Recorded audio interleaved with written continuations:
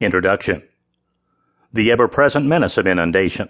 Sir John Marshall, 1931. What is a city?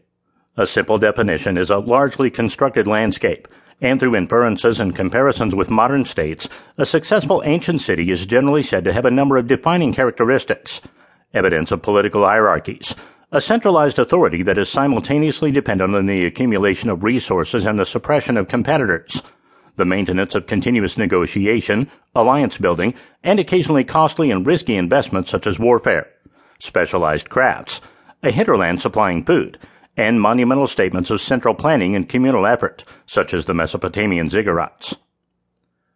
Mohenjo-daro was the largest city of the Indus Valley Civilization, one of the most advanced civilizations to have ever existed, and the best-known and most ancient prehistoric urban site on the Indian subcontinent.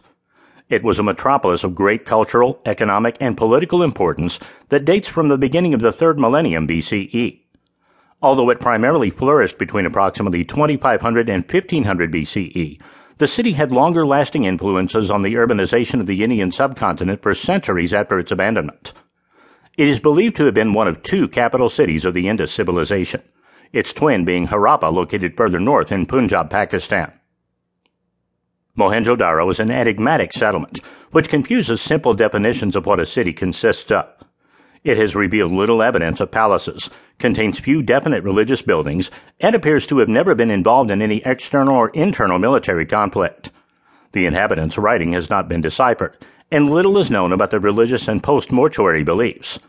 Nonetheless, the city's importance is epitomized by its monumental buildings and walls, enormous man-made platforms, innovative architectural techniques, and evidence that they engaged in trade over vast distances, with high-quality artifacts sent from the Indus Valley as far as Mesopotamia and even Africa.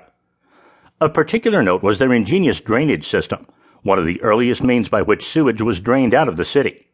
No other urban site of similar size had a hydraulic network as complex and effective as that of Mohenjo-daro, and it would only be surpassed thousands of years later by the network of aqueducts in Rome during the 3rd century CE.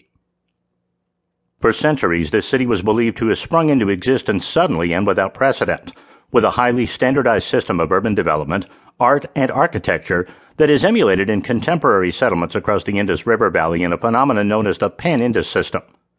Although this view has changed over the last few decades, there exists no definitive hypothesis as to how they grew such a complex urban society so quickly.